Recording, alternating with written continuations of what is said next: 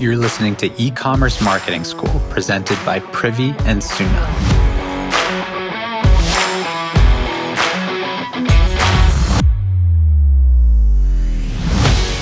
So a few episodes back, I announced our new partnership with Suna, the virtual photo shoot platform for product photography for brands. Yes, I love their service. I said it in that episode. We used it to launch our book last year, but I also have tremendous respect for Liz Georgi, the co-founder and CEO.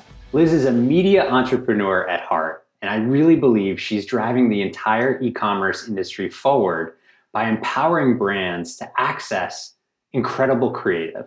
She's got tremendous data around creative and conversions and insights into this industry. So I'm super excited to be doing a monthly episode with Liz around killer creative and so much more. So Liz, welcome to E-commerce Marketing School. It's my absolute honor to be here and to infuse some creativity into the show.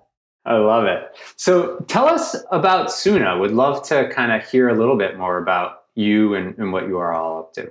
Well, as you said, Suna is a virtual photo shoot platform, but for those that are trying to piece together what that means, it means that we literally make it possible for you to plan a photo shoot, have it happen entirely online, and then order your content to use in your store in a matter of days without having to do all the hard work of finding a photographer, a studio, a model, all those things.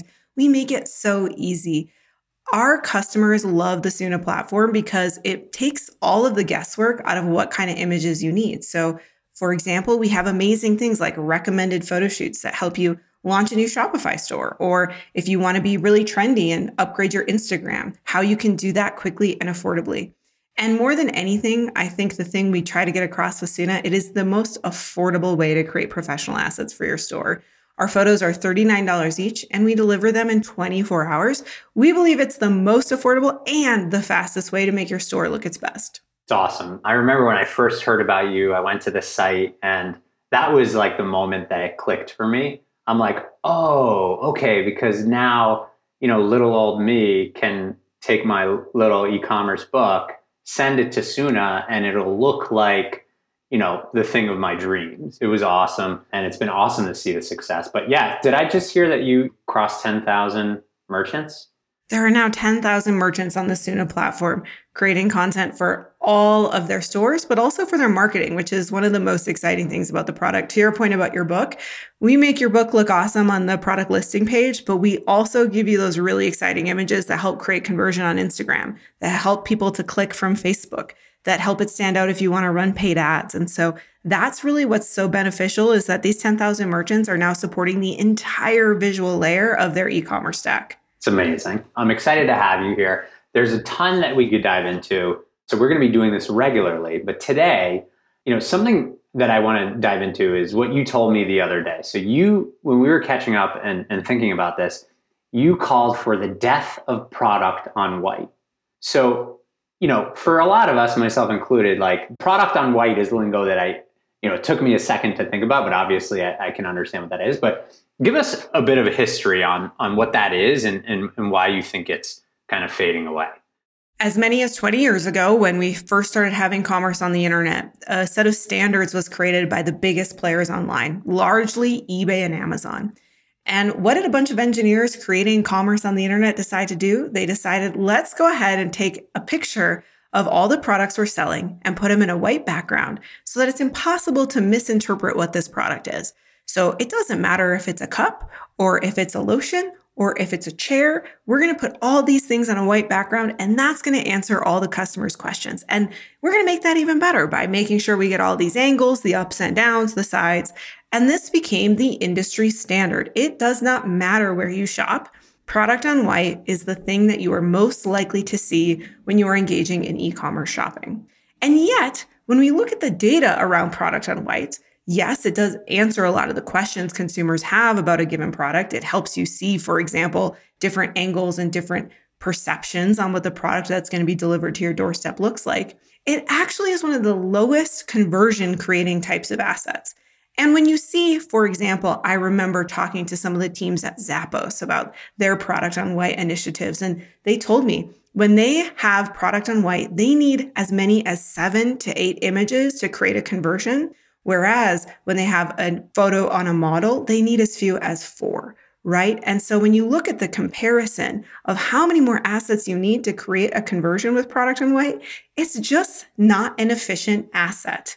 Interesting. So when you say like product on white versus other options, you mean models being one, right? Like in environment, or product on another color other than white?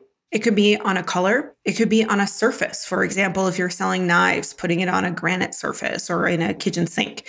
It could be the product on someone's body, actually seeing the product not floating in space on a ghost mannequin, as we see as a common example of product on white, but actually putting it on a person's body and then having it be on a blue wall or a green wall or a tan wall, choosing a color that might actually help the consumer contextualize what color that shirt is. One of the strange things about the color white is that it's actually not a color. It absorbs color and it reflects color. So when you take a picture, for example, of a red shirt on a white background, that white background will absorb some of that color and actually change the way that the product looks. Product on white creates a lot of returns because it's very difficult to understand what the color truly is. But a red shirt on a blue background, which is opposing colors on the color spectrum, is actually going to help you understand that tone of red more clearly with your eye.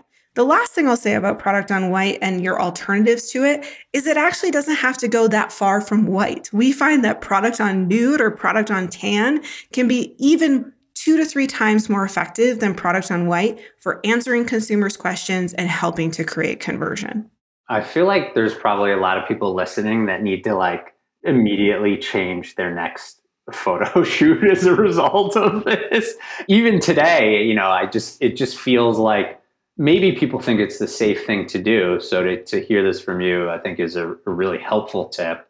And it goes back to like a lot of the other kind of things that you've shared with me in our time together, which is, people need to be able to relate to what they're seeing in the image. And so, I'm not surprised to hear that about models. And I think that's a subject that we'll get into together. So while we're on that, I think that's a really big tip. What are some other kind of no-nos in terms of, visualizing your product? Sounds like product on white is one that you recommend staying away from. What else? One of the biggest things that brands do is they pick a different style for every single product that they sell. And we want to really encourage people to pick a lane, pick a style. Why? Because so much of today's efforts to increase cart value, to get a consumer to add that one more item, is about creating emotional cohesion, creating the belief that I need that one additional item. So when you think about how does that work together, part of that is by making sure that they're part of the same visual ecosystem. So what we ask our brands to do is really pick a lane, pick a style, and then stick with it for their store. This makes it so when you use a plugin on your Shopify store as an example that gives people the, hey, you missed something, it looks like it belongs. It looks like it's supposed to be there. The other thing I always want to encourage brands to do is to choose a minimum of 5 images for every single product listing page. And you might be thinking, my gosh, Liz, I can't even think of 5 images to include for my product. But let me help you think about some of the things you could try. In addition to having that one stylized image that's maybe a product on beige as an example, you're also going to want to pull some user-generated content. You're going to want to pull some product in use content. Product in use literally means how does your product get used? If it's a hand wash, so show someone washing their hands. If it's a mascara, show someone using the mascara.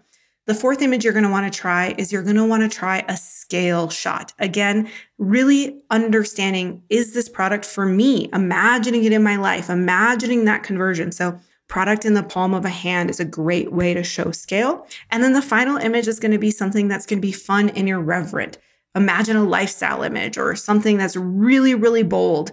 If you can get those 5 images at a minimum, you're really going to see your consumer behavior change. They're going to start piecing together the story of, aha, I like this product. Here's how it fits into my life. Here's how I'm going to use it. Here's how big it is in contrast to my own perception and understanding. And yes, I can have this experience too if I purchase this product. I love it. Love it. Some really good tips in there. And one time you told me how you really feel about renders too, right? Well, renders are often on white backgrounds as well. So Renders are this very common practice in the industry where your manufacturer provides you a digital rendering of your product. And then many merchants will take that digital rendering, clear out the background, put it on white, and then upload it to the website. We spent some time talking to some Amazon sellers about renders because it's very common in the Amazon ecosystem. And my giant takeaway from my time with them is that renders equal returns.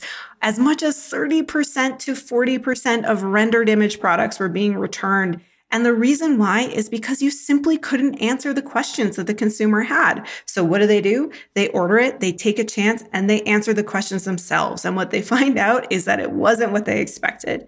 If you are choosing renders, it's okay to start there, but always make that decision to invest in your product images because investing in your product images is the single fastest way to invest in your conversion rate. Amazing. Really, really good stuff. No surprise. And if you're new and you've never really heard of Soona or haven't tried them out, head over to soona.co and we'll link them in the show notes, of course.